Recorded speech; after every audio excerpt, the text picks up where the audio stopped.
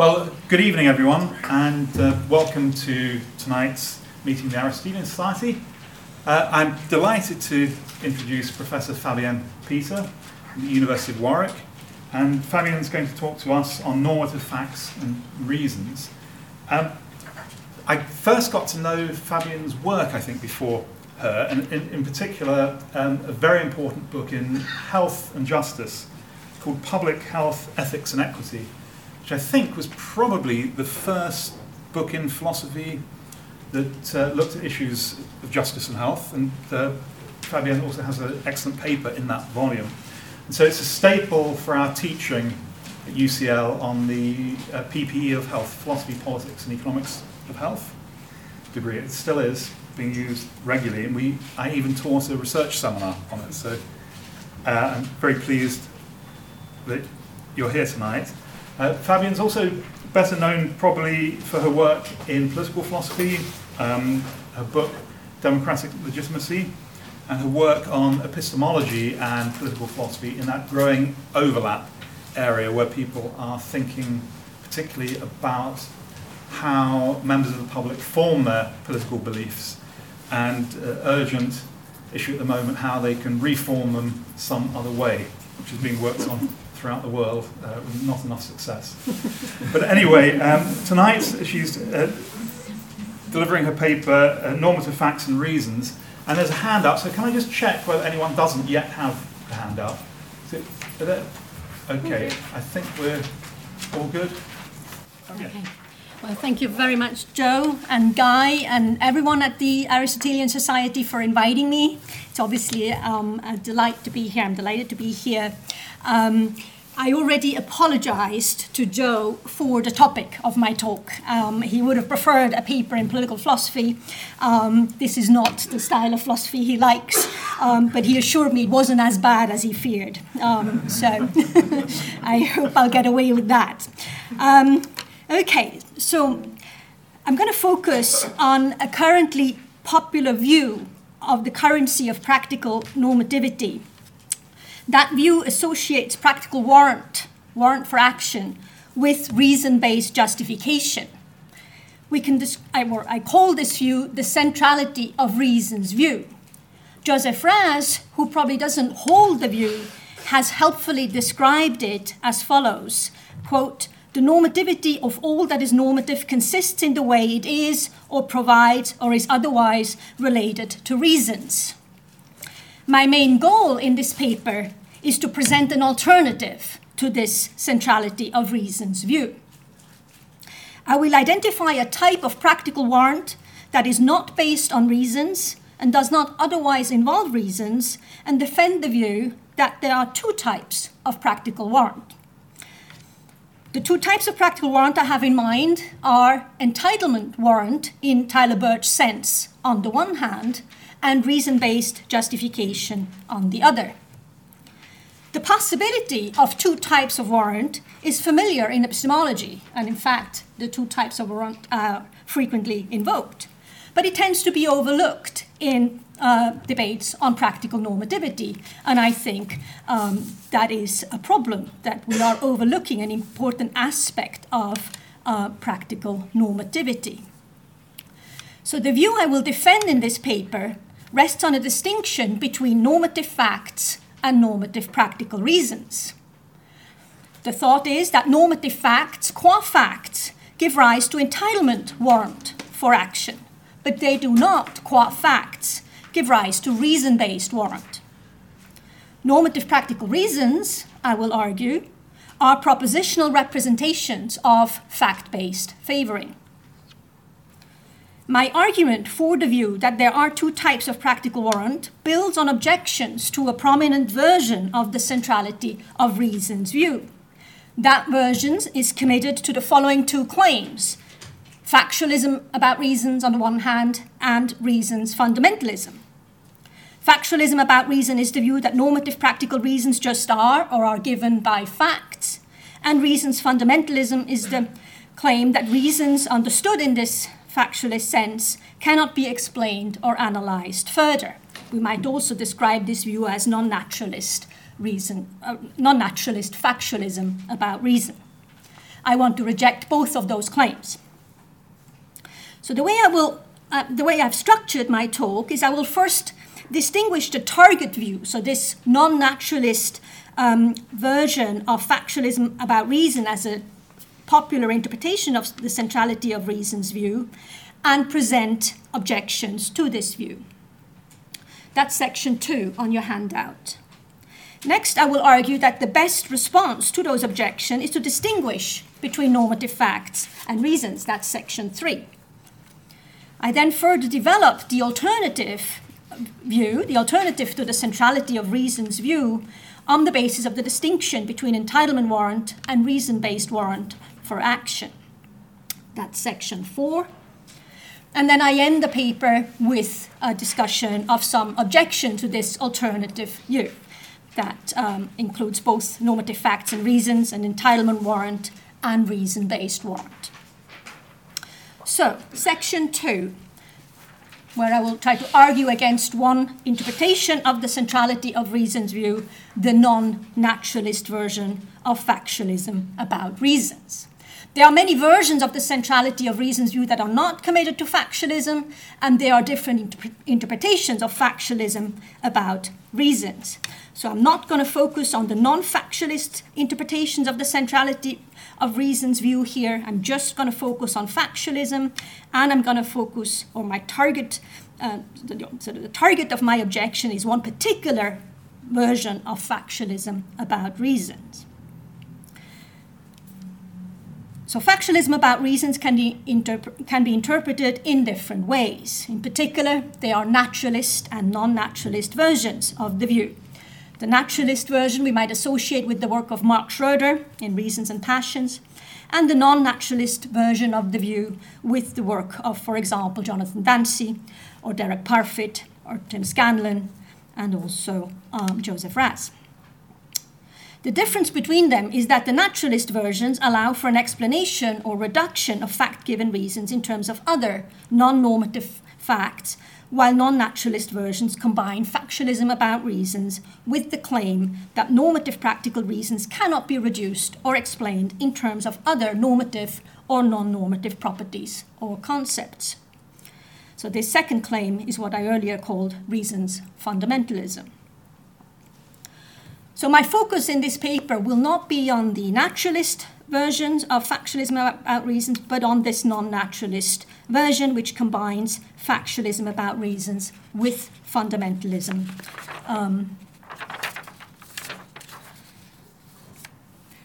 And in what follows, just to keep it simple, whenever I refer to factualism about reasons, I mean this non-naturalist version, not the naturalist one. So, if we focus on this non-naturalist version of factualism about reason, there's a further distinction that needs to be made. A first interpretation of this non-naturalist version of factualism about reason is in terms of a truth-maker understanding of facts. We find this interpretation of factualism in Jonathan Dancy's work, for example. And of course, his work has been very influential in shaping factualism about reasons. On the type of view that Dancy holds, on this version of factualism about reasons, the relevant facts are obtaining states of affairs that make normative claims true. As Dancy explains, it is her, quote, being ill that gives me reason to send for the doctor, and this is a state of affairs, something that is part of the world, not a proposition, end of quote. Dancy follows Plantinga here, who distinguishes ontologically between things that are capable of being the case and things that are capable of being true. Dancy comments that what favors certain actions must be the things capable of being the case, states of affairs. That is because the things capable of being true, propositions, merely represent. What favors certain actions is that which relevant propositions represent. It is what is actually the case, not the representation of what is the case, not even a true representation of what is the case that does the favoring. So Dancy's claim is that in order to make sense of the realist intuition that there's a factual constraint on practical normativity, the source of normativity must be embedded in the facts in the states of affairs, not in the propositional representation of those facts. The key claim here in this interpretation of factualism about reason is what I call normative factualism. Normative factualism states that there are normative facts understood as states of affairs that have the power to favor action. Dancy's argument does not prove or aim to prove that normative factualism is true. That is, that there are normatively loaded facts that have the power of making certain actions wrong or right.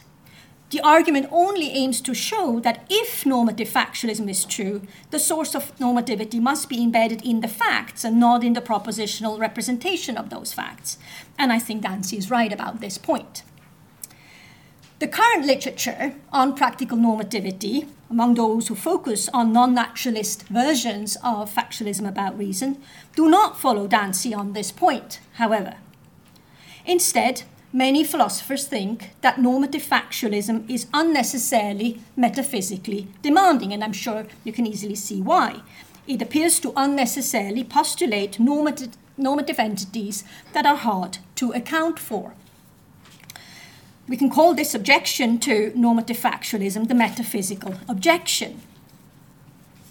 In an attempt to get round this objection, many factualists about reasons advocate an interpretation of factualism that does not commit them to normative factualism. So, for example, Tim Scanlon, in Being Realistic About Reasons, writes, quote, "Normative truths do not require strange metaphysical truth makers," end of quote. The main alternative interpretation of factualism about reason is not in terms of a truth maker understanding of facts, but in terms of an understanding of facts as true propositions. We find the clearest articulation of this interpretation of factualism about reason in the work of Tim Scanlon. As you may or may not be familiar with this book, so let me just elaborate a little bit of how he fleshes out factualism about reasons. He does so with reference to what he calls the reason relation. The reason relation is, quote, "a four-place relation R, holding between a fact P, an agent X, a set of conditions C, and an action or attitude A. This is the relation that holds just in case P is a reason for a person X in situation C to do or hold A," end of quote. So the claim is, for example, to illustrate this idea of a reason relation, that in certain circumstances C, the fact that calling a doctor would save her life is a reason for agent X to call the doctor. So the relevant fact here, that calling the doctor would save her life, is not a state of affairs in this interpretation, however. Scanlon rejects the interpretation of facts as truth makers and identifies fact with true thoughts instead, building on Alan Gibbert's work here. Thoughts, I take it, are individuated by their propositional content, and the fact P, that is the reason, is thus a true proposition on this interpretation, not a state of affairs. What should be said about those two competing interpretations of factualism about reason in this non-naturalist sense? Starting with the facts as truth makers interpretation, note that we need to distinguish between two claims. The first is that normativity resides in the facts, in the states of affairs. I labeled this claim normative factualism, and I already expressed my support for this claim. The second claim, however, is that such normative facts, states of affairs, are reasons, and I believe that's a mistake. My main objection against the facts as truth makers' interpretations of factualism about reason is not the metaphysical objection, however, the one that's normally wheeled in here. Instead, I think the main problem with factualism about reasons as based on a truth maker understanding of facts is what I call the normativity objection. The objection states that the normative practical reason must be the sort of thing that we can reason with and which can, in this way, structure our practical thoughts.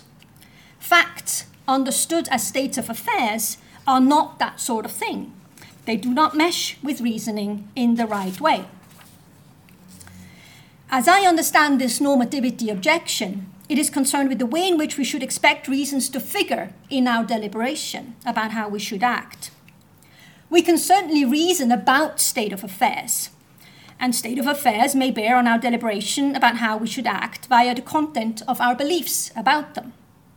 In the non-normative case, the grey clouds that I see are likely to bear on my deliberation about whether or not to take an umbrella. In the normative case, the agitated state of my friend that I can sense is likely to bear on my deliberation about what to say next. But states of affairs do not bear on our deliberation in a way that qualifies them as reasons, in my view. Reasons must be the sort of thing that we can entertain in thought or assert to others when trying to determine how we should act and when trying to justify our actions. Reasons should be able to guide our thoughts, and facts as states of affairs do not guide our thoughts. They make some of our thoughts true. So, states of affairs are the wrong sort of things. They're not reasons.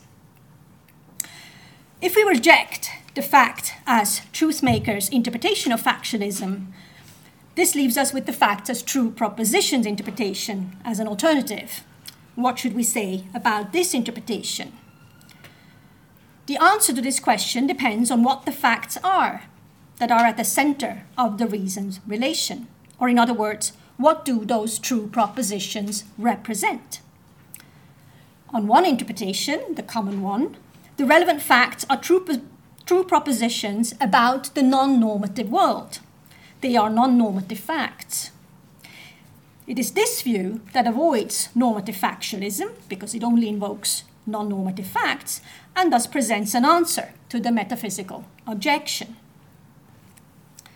If the facts involved in the reason relation are not normatively loaded state of affairs, then factualism about reasons does not entail normative factualism.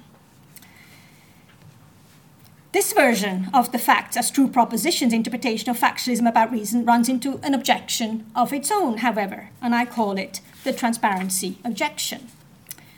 The objection is that a key normative question is what makes a consideration a reason, and that a conception of practical normativity that fails to answer this question is incomplete. The problem arises because the factualist about reasons wants to treat normative practical reason as normative rock bottom, while not offering an answer to the question of what makes the non-normative facts that are at the center of the reasons relation reasons. There are true thoughts about the non-normative world and true claims about normative reasons for action, but it remains mysterious how they relate. And I would say this is not satisfactory. And I should say that in this part of the paper, I greatly benefited from John Skorupski's work, in case that isn't obvious to everyone. Tim Scanlon considers an objection along those lines, and in reply claims that the idea of a normative reason is intelligible by itself and does not require further analysis or explanation. But I do not think that this is the right answer to the transparency objection on the following grounds. If we take the view that there are facts that can give rise to reasons, and that the relevant facts that are at the heart of the reasons relation are true proposition, we are facing the question of what those propositions represent. And there are only two options here. What they represent is either non-normative or normative. If it is non-normative, we are lacking the crucial ingredient of a theory of practical normativity, because we fail to answer the question in virtue of what a non-normative fact acquires the normative status of a reason. It may be true that we recognize a reason when we see one, as Scanlon claims, but a theory of practical normativity should go deeper and explain how a non-normative fact relates to this special normative status. That is the transparency objection. We can avoid the transparency objection if we allow that the true propositions that are reasoned represent something normative. The reason relation is then no longer a black box. Instead, we are able to explain reasons as propositions that truly represent state of affairs with the normative power to favor action. Of course, while we're avoiding the transparency objection in this way, we're reintroducing normative factualism, the claim that there are states of affairs with the power to favor action. So this brings me to the third section of my paper. If we go down that route, reasons are propositions that truly represent states of affairs with the normative power to favor action. To clearly distinguish this view that has been emerging from the previous discussion, from the previous two interpretations of factualism about reasons in this non-naturalist sense, I propose we call this view of reasons propositionalism about reasons. Propositionalism about reasons, thus understood, is committed to normative factualism. Normative facts are state of affairs that have the power to favor action. I will sometimes refer to the relation between such states of affairs and the action that they favor as fact-based favoring or the fact-based favoring relation. Normative practical reasons, by contrast, are true propositions. While such propositions represent fact-based favoring, reasons and normative facts remain distinct. The true propositions that are reasons represent normative facts, and they are made true by normative facts. Let me flesh out this view a bit more, drawing on Christine Korsgaard's work, especially in her paper on acting for a reason. There she draws a helpful distinction between acting in response to a fact and acting in response to the description of this fact as a reason for action. She illustrates the distinction with the example of a lioness. The lioness may respond to a fact and say, bring her cubs to safety, but in all likelihood not under the description of this fact as a reason for action. Human beings, by contrast, Korsgaard argues, can respond to a fact under the description of that fact as a reason for action. For example, we might respond to the fact of her being ill under the description that she needs help and call a doctor. So the contrast is between facts as state of affairs and normative practical reasons. Reasons, as already explained earlier, are not states of affairs. They are descriptions or representations of state of affairs. And what is distinctive of normative practical reasons is that they represent states of affairs as favoring certain actions. Korsgaard, of course, uses this idea that there is such a distinction to develop a constructivist theory of reasons. But we don't have to follow her down that route in order to grasp the significance of a distinction between facts as state of affairs and normative reasons for action. On the view that I'm developing here, the relevant distinction is between normative facts as states of affairs that have the power to favor action, I already said that a few times, and normative practical reasons as propositional representations of fact-based favoring. To illustrate the idea again, going back to the same example, suppose the normatively loaded fact of her being ill favors calling the doctor. Your reason for calling the doctor is a propositional representation of this fact-based favoring, that she needs help, for example. Propositionalism about reasons, as I'm interpreting it here in conjunction with normative factualism, has several advantages, I think. It can accommodate key realist intuitions about there being a factual constraint on practical normativity, and this is desirable, I would say, given the significance we seem to attach to practical normativity and to moral normativity in particular. And also given that it seems that even ideal practical reasoning can often err. Propositionalism about reasons supports these claims because it takes normative practical reasons to be true representations of a fact-based favoring relation. The version of propositionalism about reasons that I have presented also avoids some important objections that have been raised against attempt to capture these realist intuitions through a factualist account of reasons. So importantly, the view that I'm developing here avoids the transparency objection. As already explained, if the true propositions that are reasons in virtue of the normative facts that they represent, then we have opened the black box that was the reason relation and offered an account of what makes a reason. Propositionalism about reason also deflects the normativity objection.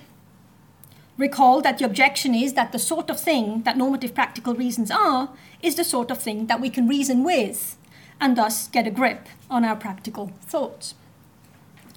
As we saw, the main target of this objection is the facts as truth makers' interpretations of factualism about reasons. Facts, in the sense of state of affairs, are the wrong sort of thing. They do not mesh with our reasoning. But propositionalism about reasons, as I interpret it, is not affected by this objection. Propositions mesh with our reasoning because propositions just are the material of at least some of our thoughts. They give content to our beliefs and desires, to our affirmative assertions, and to our doubts. Okay, so much for the distinction between normative facts and reasons. Now, the next claim is that that normative facts and reasons give rise to two different types of practical warrant. That's section 4. My arguments against factualism about reason and in favor of a combination of normative factualism and propositionalism about reasons entail that we abandon the centrality of reason's view in favor of a view of practical normativity that makes space for both normative facts and reasons. My main aim in this section is to further develop and defend this alternative view by focusing on the following two interrelated claims. Facts, as state of affairs, can be a source of normativity without being reasons, and practical warrant, although it often involves reasons, does not necessarily involve reasons. So how are we supposed to make sense of fact-based favoring that does not involve reasons? Here's where I think Tyler Burge's work in epistemology is helpful. So Tyler Burge introduced a distinction between entitlement warrant and reason-based justification. I have a quote on the handout where he captures the distinction. So Burge says, quote, "Entitlement is epistemically externalist insomuch as it is warrant that need not be fully conceptually accessible, even on reflection, to the warranted individual. The individual need not have the concepts necessary to think the propositional content that formulates the warrant. Entitlements that I shall discuss are epistemically externalist in the further sense that the warranting features include relations between the individual and an environment. The other primary subspecies of epistemic warrant is justification. Justification is warrant by reason that is conceptually accessible on reflection to the warranted individual." As Burge characterizes it, entitlement is an externalist form of warrant in two senses. First, it is externalist in a relational sense. The warrant depends on the objective relation in which the individual whose perceptual belief is under evaluation stands to the world, and not on subjective attitudes. Second, entitlement is externalist in a content sense. The warrant need not be conceptually accessible to the warranted individual, even on reflection. By contrast, reason-based warrant, Burge claims, is internalist, at least in the content sense. A reason is conceptually accessible to the warranted individual. He does not comment, as far as I can see, on the question of whether reason-based warrant is also internalist in the relational sense, but I take it that is the view. If we try to apply this view now to the practical case, where we're considering warrant for actions, not for perceptual states, we depart, obviously, from the centrality of reason's view and introduce the idea of entitlement warrant for action. And I propose we can apply it in the following way. Normative facts entitle us to act in a certain way. Paraphrasing Scanlon's characterization of the reason relation, we can say that entitlement specifies a relation between a normative fact, a state of affairs, a context C, an agent X, and an action A. an agent X is entitled to do A in context C if and only if there is a normative fact that favors doing A in this context. This fact-based favoring relation is externalist in both senses that Burge mentions. It is externalist in the relational sense, in that does not depend on attitudes of the agent. It is the normative fact that, in a given situation, gives rise to the entitlement and not the agent's attitudes towards that fact. In addition, it is also externalist in the content sense, in that the warranted agent need not have conceptual access to the favoring relation, not even on reflection. To be warranted to do A in the entitlement sense does not entail that one can represent the favoring relation that supports doing A in propositional form. Reason-based justification for action contrasts with entitlement in the following ways. Reason-based warrant, on this propositional view that I've developed in the first part of the paper, is internalist in the content sense. A reason is, qua proposition, at least in principle, conceptually accessible. Conceptual accessibility is given because a normative reason is a proposition describing a favoring relation, and concepts are the building blocks of propositions. Conceptual accessibility is compatible, of course, with denying the truth of a proposition. For example, I can accept that the proposition, she needs help, if true, is a reason for calling the doctor, while denying that the proposition is true in the particular context. Is reason-based warrant also internalist in the relational sense on this view that I'm developing in this paper? That's a little bit more tricky. I want to answer yes and no. The yes part is the following. The content of a normative practical reason is given by the representation of a favoring relation in a particular context. Such representations require an agent doing the representing. Qua objects of thought, such reasons do not exist without there being a reasoner who has entertained or asserted the relevant favoring proposition. In this regard, reason-based warrant is internalist in the relational sense.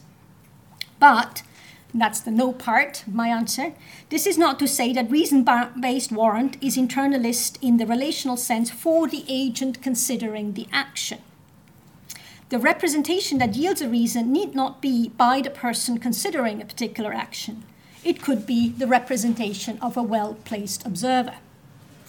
For example, the reason I should give to charity A rather than charity B may be given by your correct representation of how the normatively loaded fact of the harmfulness of charity B's actions favor not giving to charity B. My belief that charity B is dedicated to an important cause does not change anything about this. So if a well-placed observer's representation is true while the agent's own is false, reason-based warrant is externalist for the agent in the relational sense.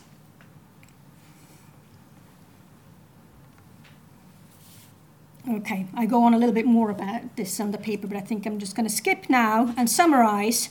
So the view of practical normativity that I'm arguing for here is the following. It starts with the stipulation that there are normative facts.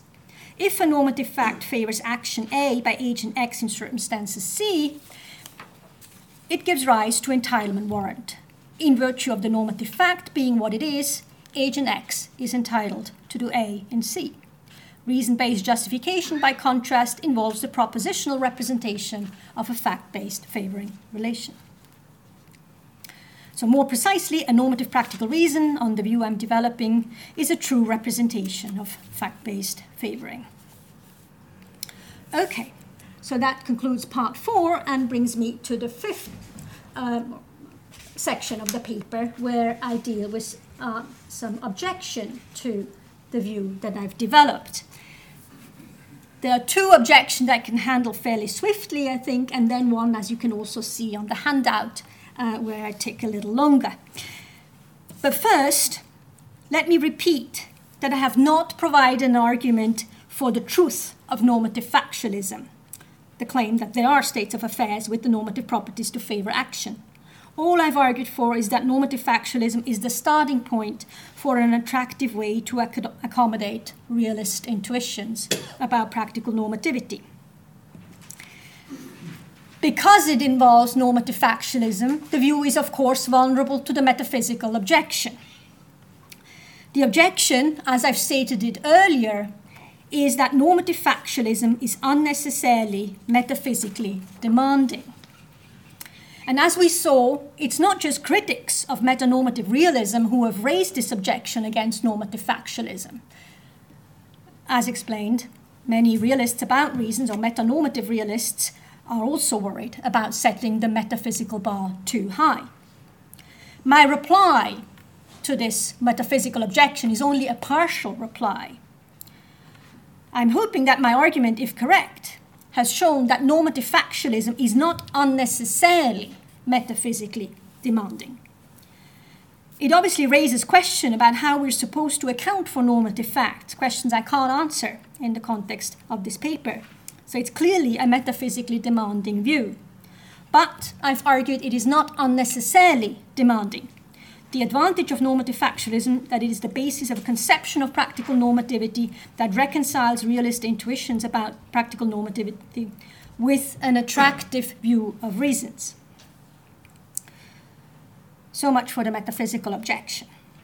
Then, on a second objection that one might raise against the view I have presented is that the version of the transparency objection may also affect the view that I'm proposing. The objection was that an explanation is required of what makes a consideration a reason. And so one might wonder whether normative factualism is vulnerable, or especially the combination of normative factualism and propositionalism about reasons as I understand them is vulnerable to a similar objection. But I don't think it is. I accept that there may be something mysterious about the idea of normative facts. Whatever one might want to say about this issue, however, it is important to see that the worry about factualism about reasons gives rise is distinct. The main target of the transparency objection, as I've stated it, is the mysterious connection between non-normative facts that are at the center of the reasons relation and reasons. If the facts that give rise to reasons are true propositions, it cannot remain mysterious what the representational content of those propositions is. If the representational content is non-normative, then we are lacking an explanation of the normativity of reasons. And my view does not suffer from this problem, I want to claim, because first, my view starts from normative facts, not from non-normative facts. And in addition, it offers an explanation of what normative reasons for action are. They are true propositional representations of fact-based favoring. So that brings me to the third objection, which I consider the most serious one. For lack of a better term, and if anyone has some helpful suggestion here, I'll be very grateful to hear them, I call it the myth of the given objection. The objection claims that only what is propositionally structured can generate warrant. Granting that reasons are propositions, the claim is that what cannot be represented propositionally does not generate warrant. So what I need to show is that there can be a type of warrant for action that does not presuppose propositional representation. And I need to explain how entitlement warrant for action does not presuppose that the fact-based favoring relation can be represented propositionally. My strategy in reply to this objection is to use an argument that Mark Calderon makes in support of the claim that there can be warrant without propositional content. His argument, like Burgess, focuses on the case of perception, but it can be applied to the practical context too, or so I want to claim. So let me first retrace Calderon's argument for the case of perception and then develop it for the practical context that I'm focusing on here. So Calderon distinguishes between particulars on the one hand and thoughts. Calderon takes perception to be of particulars. Following Johnston, he argues that particulars are present or sampled in perception. Thoughts, by contrast, generalize. Thoughts, whether entertained in private or asserted publicly, have propositional content, but perceptual experiences of particulars do not. Here's a quote. If perception is a mode of taking in, the objects of sensory awareness are selectively made present but not synthesized by our sensibility. From this perspective, any felt need for synthesizing activity to confer unity upon sensory manifolds already represents a withdrawal from the world of sensible particulars. So thoughts depend on a generalizing or synthesizing activity, while perceptual experience do not. The realm of thought is given by how we represent the world to ourselves, and as such involves a withdrawal from the world compared to the immediacy of the perceptual experience. This view implies that perceptual content and the content of our thoughts need not be congruent. Because thoughts already imply a withdrawal from the world, the content of thoughts might go beyond what is present in perceptual experiences, just as what is present in those experiences might exceed what is available in thought. Here's how Kaldron explains the idea of there being such a gulf between perceptual experiences on the one hand and what is available in reflection. Another quote, "If thoughts are categorically distinct from particulars, and particulars are given in perception, then what is given in perception is not so much unarticulated as it is inarticulable. The yellowish red of the tomato may be the object of my visual awareness, but it is thoughts about the color of the tomato and not the color of the tomato itself that are articulable in judgment and assertion. Vision is, if not blind, then dumb." End of quote. Given this gulf between particulars and thoughts, what is the epistemic significance of perceptual experiences, and what is the relation, if any, between perceptual experiences and thoughts? This is where it becomes interesting for my purposes. Kaldron argues that even if perceptual experiences cannot generate propositional knowledge, this does not rule out that they carry their own type of warrant. First, perceptual experiences are important for propositional knowledge because these experiences make thoughts about a subject matter available. Another quote, "Seeing the yellowish red of the tomato may make thoughts about that color available to me." End of quote. In addition, propositions that are entertained or asserted when these thoughts are formed may be made true by the facts sampled in perception. Perception can thus change the perceiver's epistemic status, even if it cannot by itself generate propositional knowledge. Another quote, "Perception constitutes a change in the subject's knowledge potential, whether or not such knowledge is in fact activated."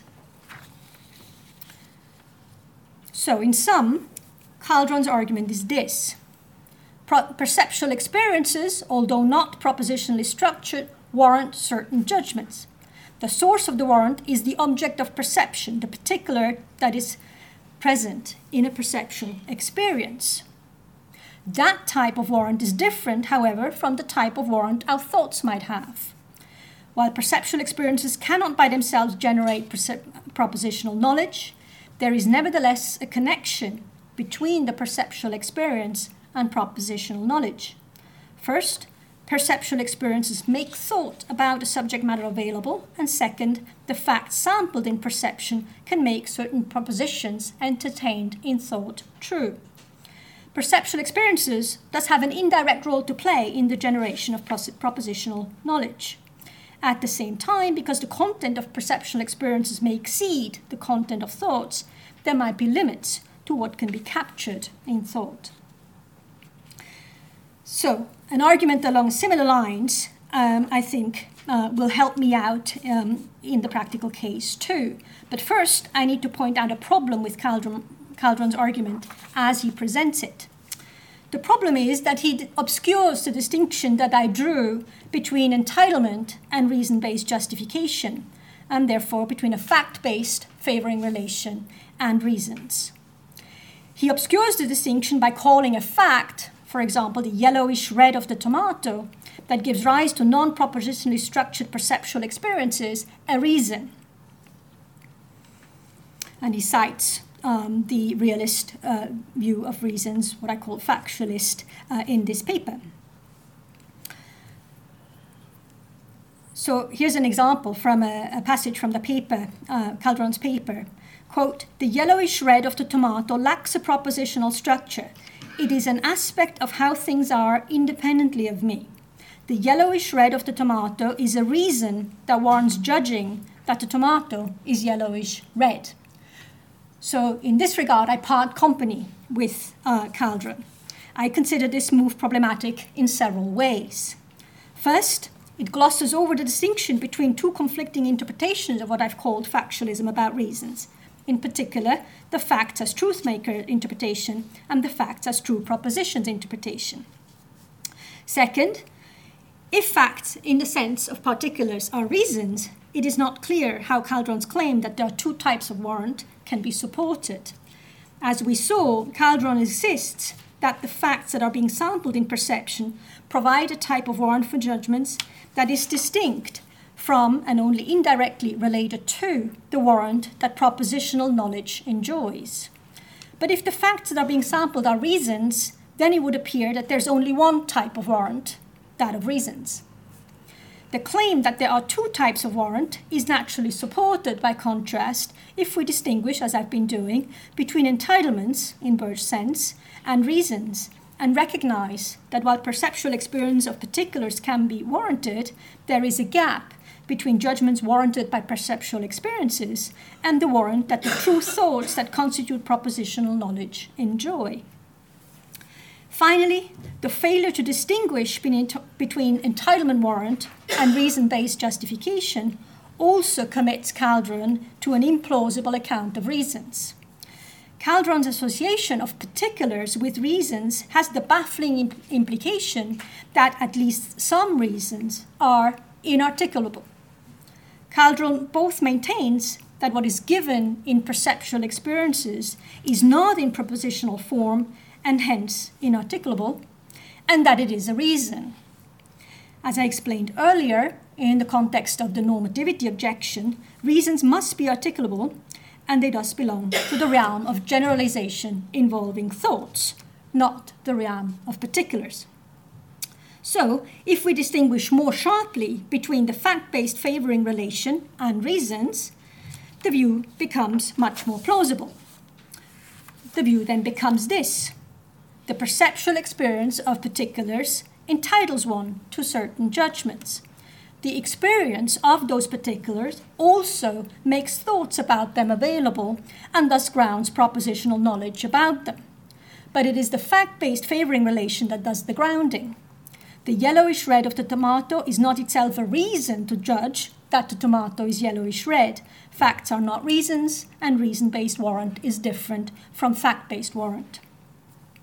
Whereas the fact-based favoring relation is inarticulable in Calderon's sense, reason-based warrant is articulable.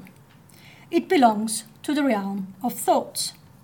The reason to judge that the tomato is yellowish red is the true proposition that the tomato is yellowish red that forms the content of a thought about the color of the tomato.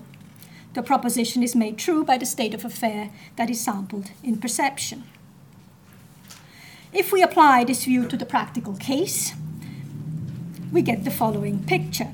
The starting point is normative factualism, the view that there are facts, as states of affairs, that favor acting in certain ways in certain contexts. We might also assume, although I have not argued for this, and it's not directly relevant to the argument, but just for the sake of the parallel, we might assume that it's possible to experience these facts in some way, whether through some form of moral perception or some form of intuition. This possibility would explain how we might sample normative facts.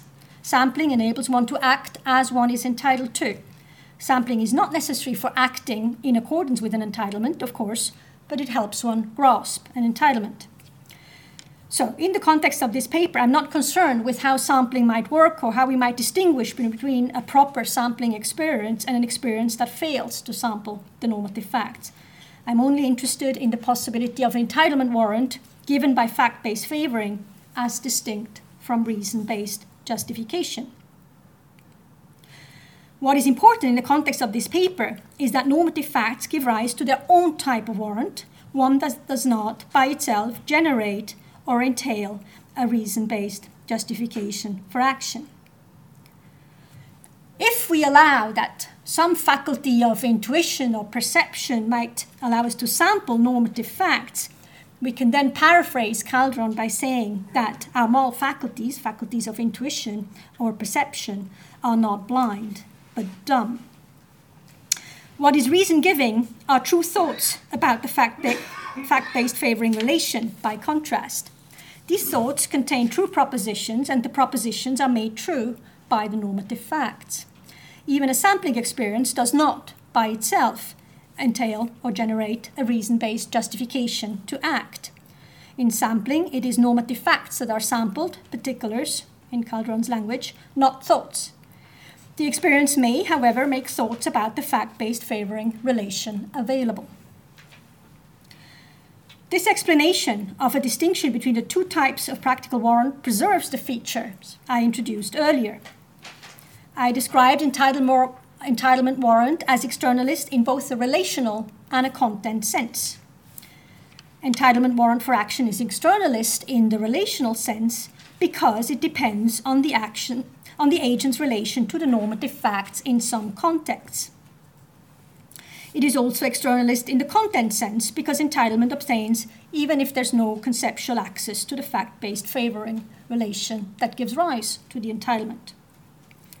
And vice versa, I described reason-based warrant as internalist in the content sense. It is internalist in this sense because what has been articulated in the realm of thoughts is at least in principle conceptually accessible to the agents.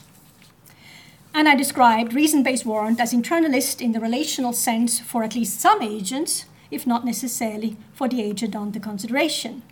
This is so because for a reason to exist, some agent must have had thoughts about the fact-based favoring relation. Without articulation in propositional form, there are no reasons, only entitlements. Even if the experience of normative facts might make thoughts about favoring relations available, and thus facilitates the discovery of reasons, reason-based warrant does not reduce to fact-based favoring because the experience of a normative fact need not be in the propositional form that would make it a reason. In addition, because the agent having these true thoughts need not be the agent who we are evaluating, however, there remains an externalist element in reason-based warrant, as I understand it. Okay, so that really concludes the paper, just perhaps briefly. So my aim, in case you missed it, was to argue that there are two types of practical warrant: entitlement warrant and reason-based justification. Normative facts are the source of entitlement warrant, but such normative facts, understood as states of affairs, are not reasons. So I've argued that there's a necessary gap between fact-based favoring and reason-based favoring, because reasons depend on our thoughts in a way that normative facts do not. And I'll stop here. Thank you very much.